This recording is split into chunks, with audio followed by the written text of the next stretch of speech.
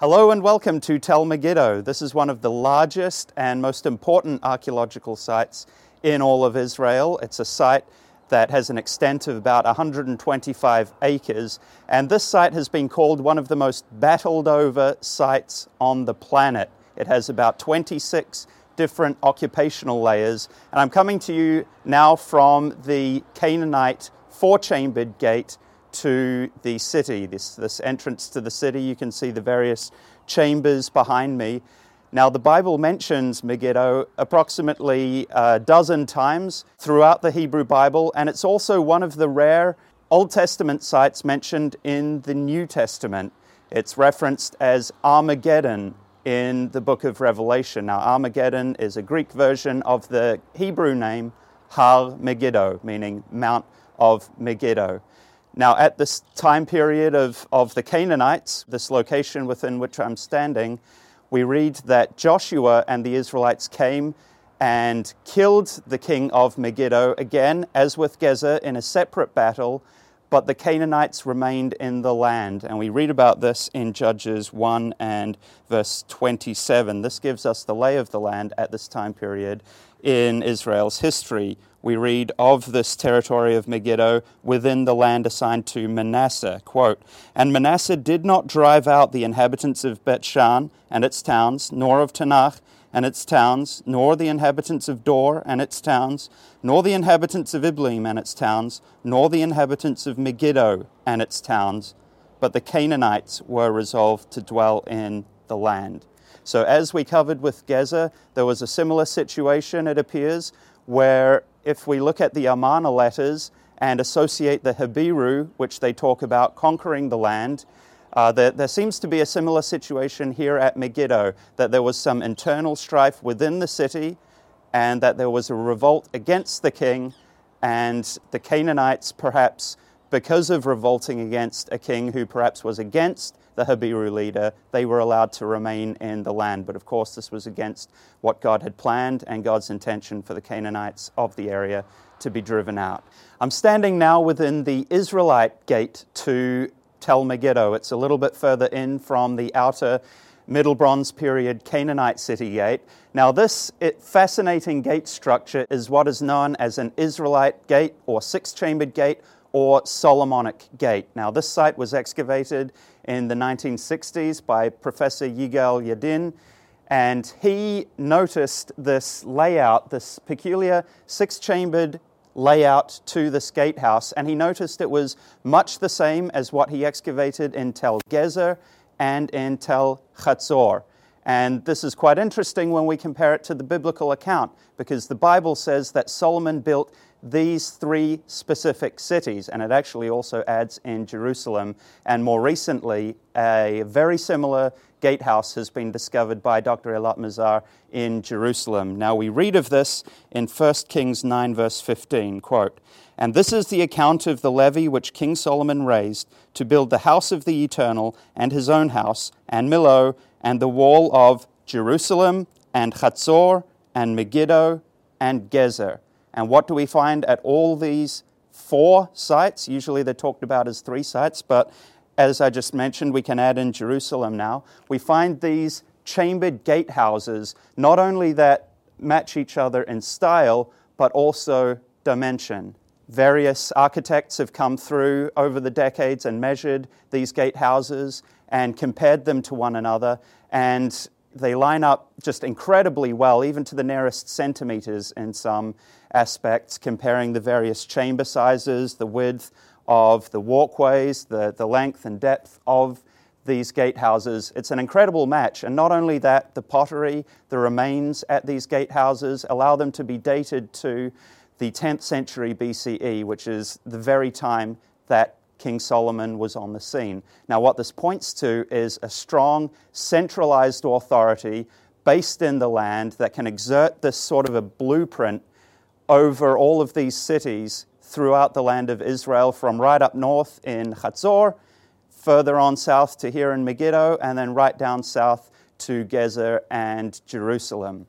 So evidently there was some kind of administration that exerted this control over this wide area, and that's what we see with these gatehouses. Now, another very interesting thing about them are these wooden boards that separate the courses of stones.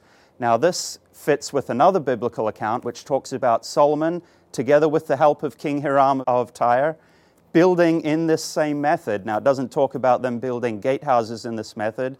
It talks about them working on the temple of Jerusalem in this method. We see precedent for it, a series of rows of stones built on top of one another, then separated by this wooden section, and then another series of stones built over the top. All right, we're going to go further into the city now and check out some of the other areas of this incredible site.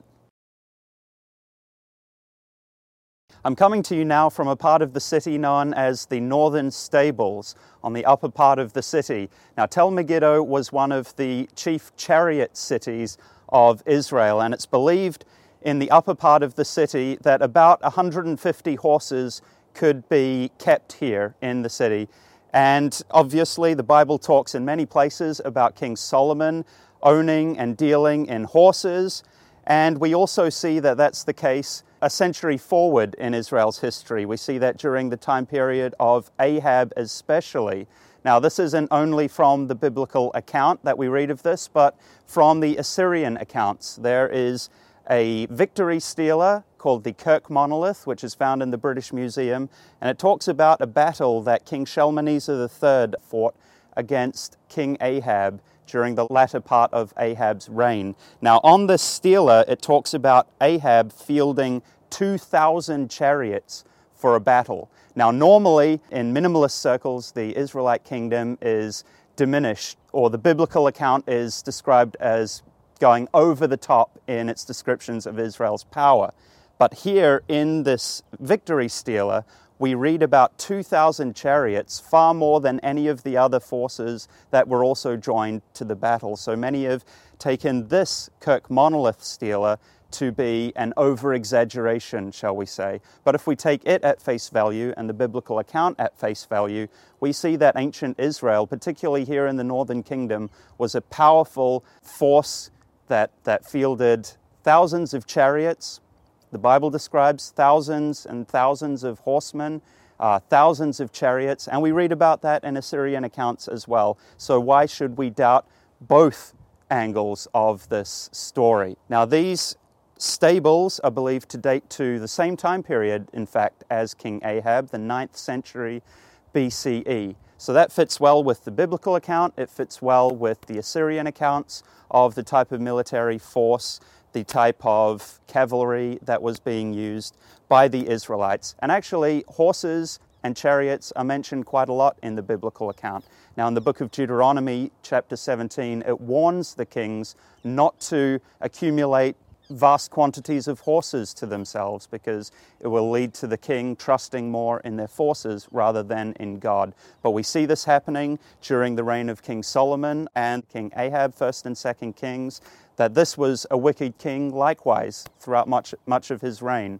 And so we see during the reigns of these kings them accumulating horses, cavalry, chariots to themselves. And we find evidence of just that here at Tel Megiddo, one of the chief chariot cities of Israel during the 9th century BCE.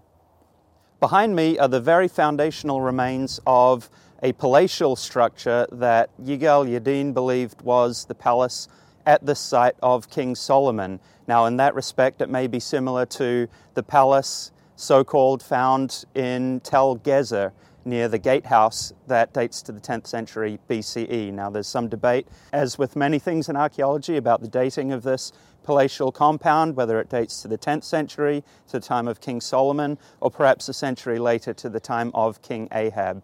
But what we see here are just the very foundational remains of a grand and massive structure, and then just behind that are the colonnaded stables that we just discussed a moment earlier.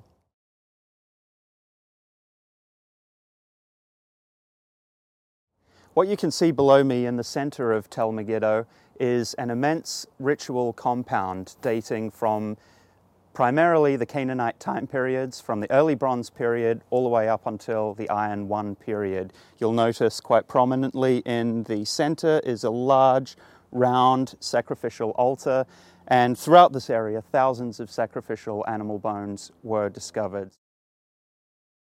Before me here, you see the remains of a massive grain silo that was discovered here at Tel Megiddo. Now, this dates to the 8th century BCE, or the time of the reign of King Jeroboam II. Jeroboam II was one of the powerful kings that ruled the northern kingdom of Israel during the early to mid 8th century BCE. And something fascinating about this king discovered at this site was a seal impression. Now, not within the silo, but elsewhere on the site was a seal impression that says, Leshima Eved Yerovam, belonging to Shema, the servant of Jeroboam. We have this biblical record of King Jeroboam II, and with the seal discovered in the early 1900s here at Tel Megiddo, we have archaeological evidence for this king as well. And as I said, you can see this grain silo which was built during this time period, and you'll note the steps that wind down descending into the silo. I'm standing now on the southern end of the city within a smaller gateway that leads into this palace area behind me. Now, this is one of the less restored areas of the site, obviously, so it's harder to tell what is behind me, but this is a series of rooms within a large ashlar courtyard area, and this is believed to be a palace area dating to, again, there's some debate about it, perhaps the time of King Solomon in the 10th century BCE, or again, perhaps a century later, dating to the time of King Ahab in the 9th century.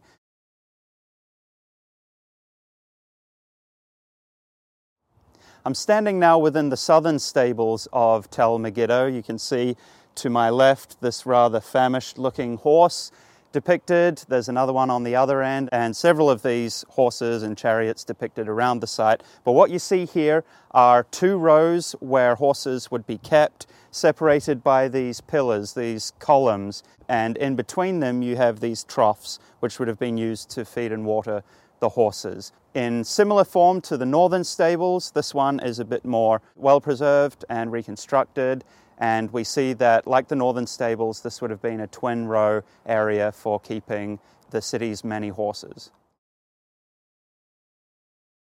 I'm now standing at the entrance to a water tunnel system that was carved either during the 10th century or 9th century BCE, either the time of King Solomon or King Ahab. Now, there is a spring located near Tel Megiddo, but just outside and down from the fortifications. Now, naturally, that is going to be risky during a siege environment.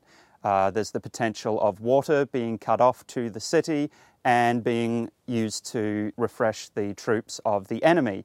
So naturally, the city, in laying out the defensive work, they wanted to block off the outer entrance to the spring, just outside and down from the Tel, and instead carve this immense tunnel down underground to get to the spring. So we're going to go down and take a look at that. Here at the access point to the spring, we are now down and outside the city fortifications, and we can actually leave the city through this original access point to the spring. Thank you very much for joining us on this program. We hope you've enjoyed our brief tour of Tel Megiddo. Stay tuned for the next one.